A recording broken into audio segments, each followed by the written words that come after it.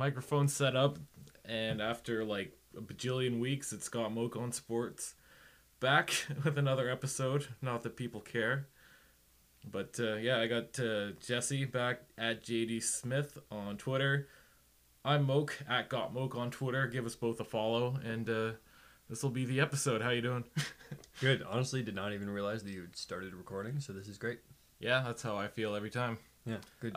So we're not talking hockey out of the gate. We're gonna go NBA. Basketball. Yeah. Yeah, that was awkward. I don't know. Anyways, Raptors losing to the Celtics last week. 7 games. Heartbreaking. Yeah, I'll let you do your analysis if you got something. Here's the thing. Going into the series and the playoffs, I really thought that the Raptors could do it despite losing Kawhi Leonard last year, just because of how good they were in the during like the regular season, finishing second overall and stuff, and Best record ever for the Raptors, if I'm not mistaken. Yeah. But if this playoffs has taught me anything, it's that at this stage in the NBA, you can't win without a superstar. I think it was also, for whatever reason, the Raptors can beat literally every team except the Celtics. Yep. That's also true. But last year during the playoffs, there were moments. There were very similar times to what the Raptors went through in this series, where it just felt like nobody could hit a basket, and nobody on the team could sink anything for 5-minute stretches on end. But last year, when that would happen, Kawhi would still be able to regularly sink baskets, be calm, and keep the team in those games. But they just didn't have that this year. Yeah, I think that's pretty good. I like the point of not being able to sink baskets consistently. Huge problem in game 1, 2, 5, and parts of 7. It didn't matter who it was. Like, Siakam just... I feel bad for the guy. He was good at, defensively, but... And even then... I guess defensively. He had so many giveaways, especially in that game 7. Yeah. it was brutal. It was frustrating. Although, again, I ragged on Siakam pretty hard in this playoff series. But at the end of the day, he's so good. He was their best player all season. He's going to be their best player going forward, and he's still pretty young. So I'm not worried about him. I saw a lot of really garbage takes from people on Twitter, and I saw some of the the racial slurs and whatnot. Racial got way slurs, too far. Stupid. What are those called? The sign things? You sign this and then. Oh, the petition. The petitions, stupid racist petitions that were just disgusting. So all of that. If you were part of that, don't be like that. Yeah, you suck. Yeah. I mean, I posted a couple Siakam jokes, but seeing what was going on Twitter, I was just I'm just gonna take this down because it's not funny at this point. Yeah, I mean, he wasn't good, and he probably knows he wasn't good, and I'm sure the next playoff series we have, we're gonna see a different Pascal Siakam. Yeah, I think the best player in all of that playoffs easily Kyle Lowry. Oh, I don't think it was close. For sure. Anunoby was pretty consistent with getting baskets and stuff, but I don't think we saw quite enough from him. Van Vliet, his shooting was on and off. But Kyle Lowry, once again, even when Kawhi was there, he's the heart and soul, and it's kind of a shame that he doesn't get that kind of respect around the league. No offense to American broadcasters, but they clearly have no idea how important he is to this team. And if he was on Boston, people would be handing him MVP trophies every year. Yeah, and Boston's not even that big of a team when it comes to the NBA. I mean, I guess they're big, but I don't know. They're not the Lakers. Sports is pretty big. Yeah, Boston sports just in general are pretty big, and they do have a history, I guess, of destroying Toronto teams in the playoffs. Yeah, in Game 7 at the last minute. Another point to you talking about Lowry. I don't know if you heard what he said at the end of Game 7 during his post-game interview. Probably did, but I didn't say it. People were... It was when people were basically ragging on Siakam, and Lowry came out and he said a couple of years ago in the playoffs, he basically had a very similar performance to what Siakam had. Yeah, against the Wizards. Yeah, and so he went home, he trained his ass off. I don't know if I'm allowed to say that on here, but... Ass, shit, fuck, whatever. Great. All right. Yeah, he trained his ass off, and he came back to be the player that we see Lowry to be now, and he said that he thinks that Pascal's going to end up doing the same thing. So he's just such a leader all the time. Yeah. Like I said, heart and soul of the franchise. I guess not a whole lot else to say about that series at this point, but I would like to give a shout out to the NBA for being woke. Yeah. Way more woke than a lot of other leagues out there. Yeah. It's always, I don't know, they put the Black Lives Matter on whatever, all over the arena or whatever you call that place that they play. Yeah, they did not shy away from... It's the players that really led that initiative, so full credit there. I was pretty impressed with it. Credit to the players for standing up for what they believe in, and credit to the NBA for allowing them to express themselves.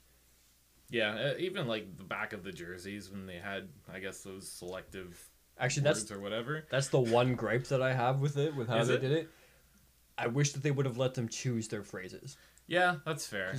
I read something about one of the players, I don't remember who it was, who wanted to have "Am I next" on the bottom of his jersey. Oh yeah, and I think that would have been really powerful, but unfortunately it was vetoed.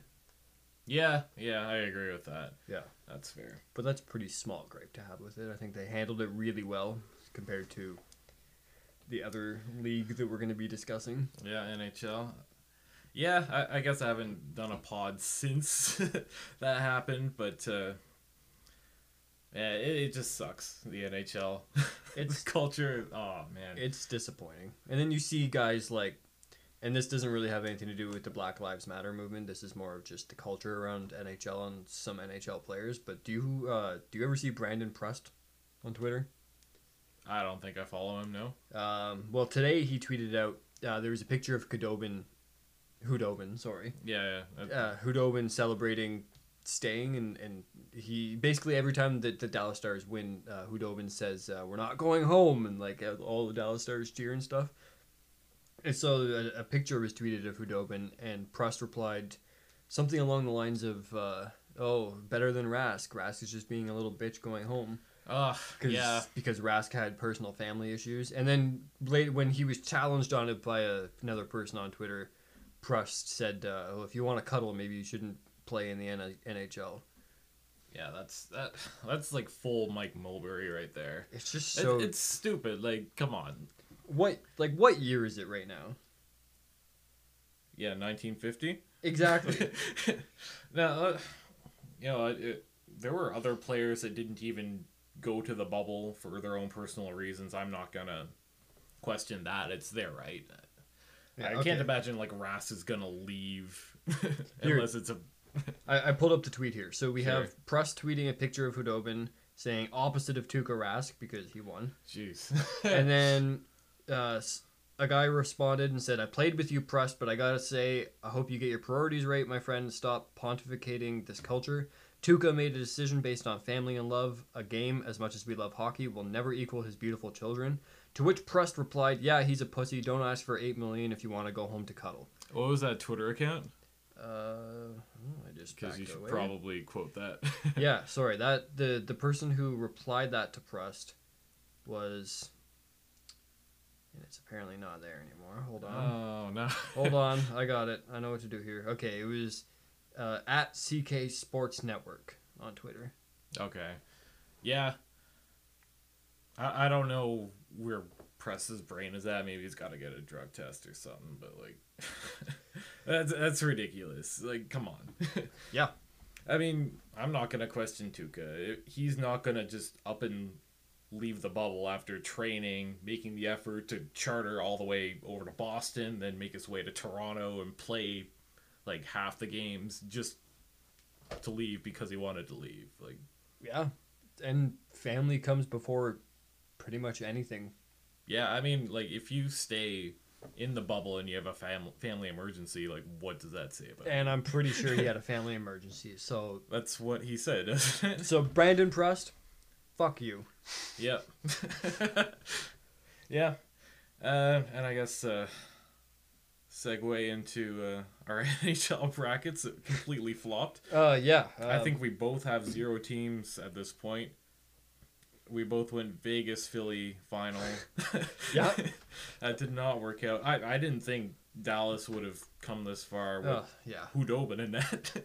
I can't believe Dallas is. Yeah, I'm shocked. Yeah, I mean Tampa. That's on me for not having them go past the first round. See, but... they duped us.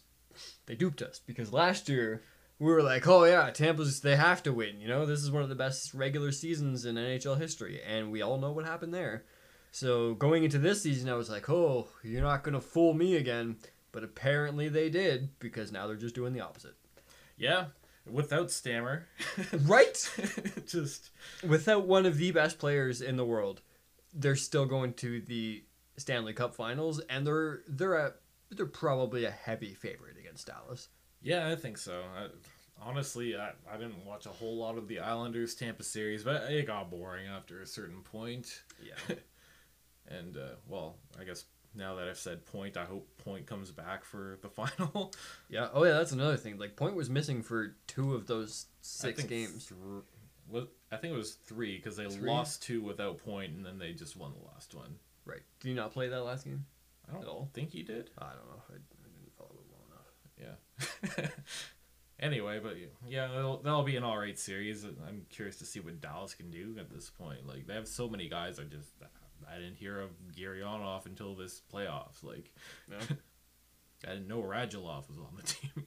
Oh yeah, on Dallas. Yeah. Yeah, Heiskanen's been good too. And if I can say, like, if one of Drysdale or Sanderson is remotely close to what a Heiskanen, Hughes, or Bakar can be, take him at 5. Do it. Yeah. Let's go. I think I prefer Drysdale over Sanderson. I think Sanderson would be a bit of a reach at 5, but I'm not a scout.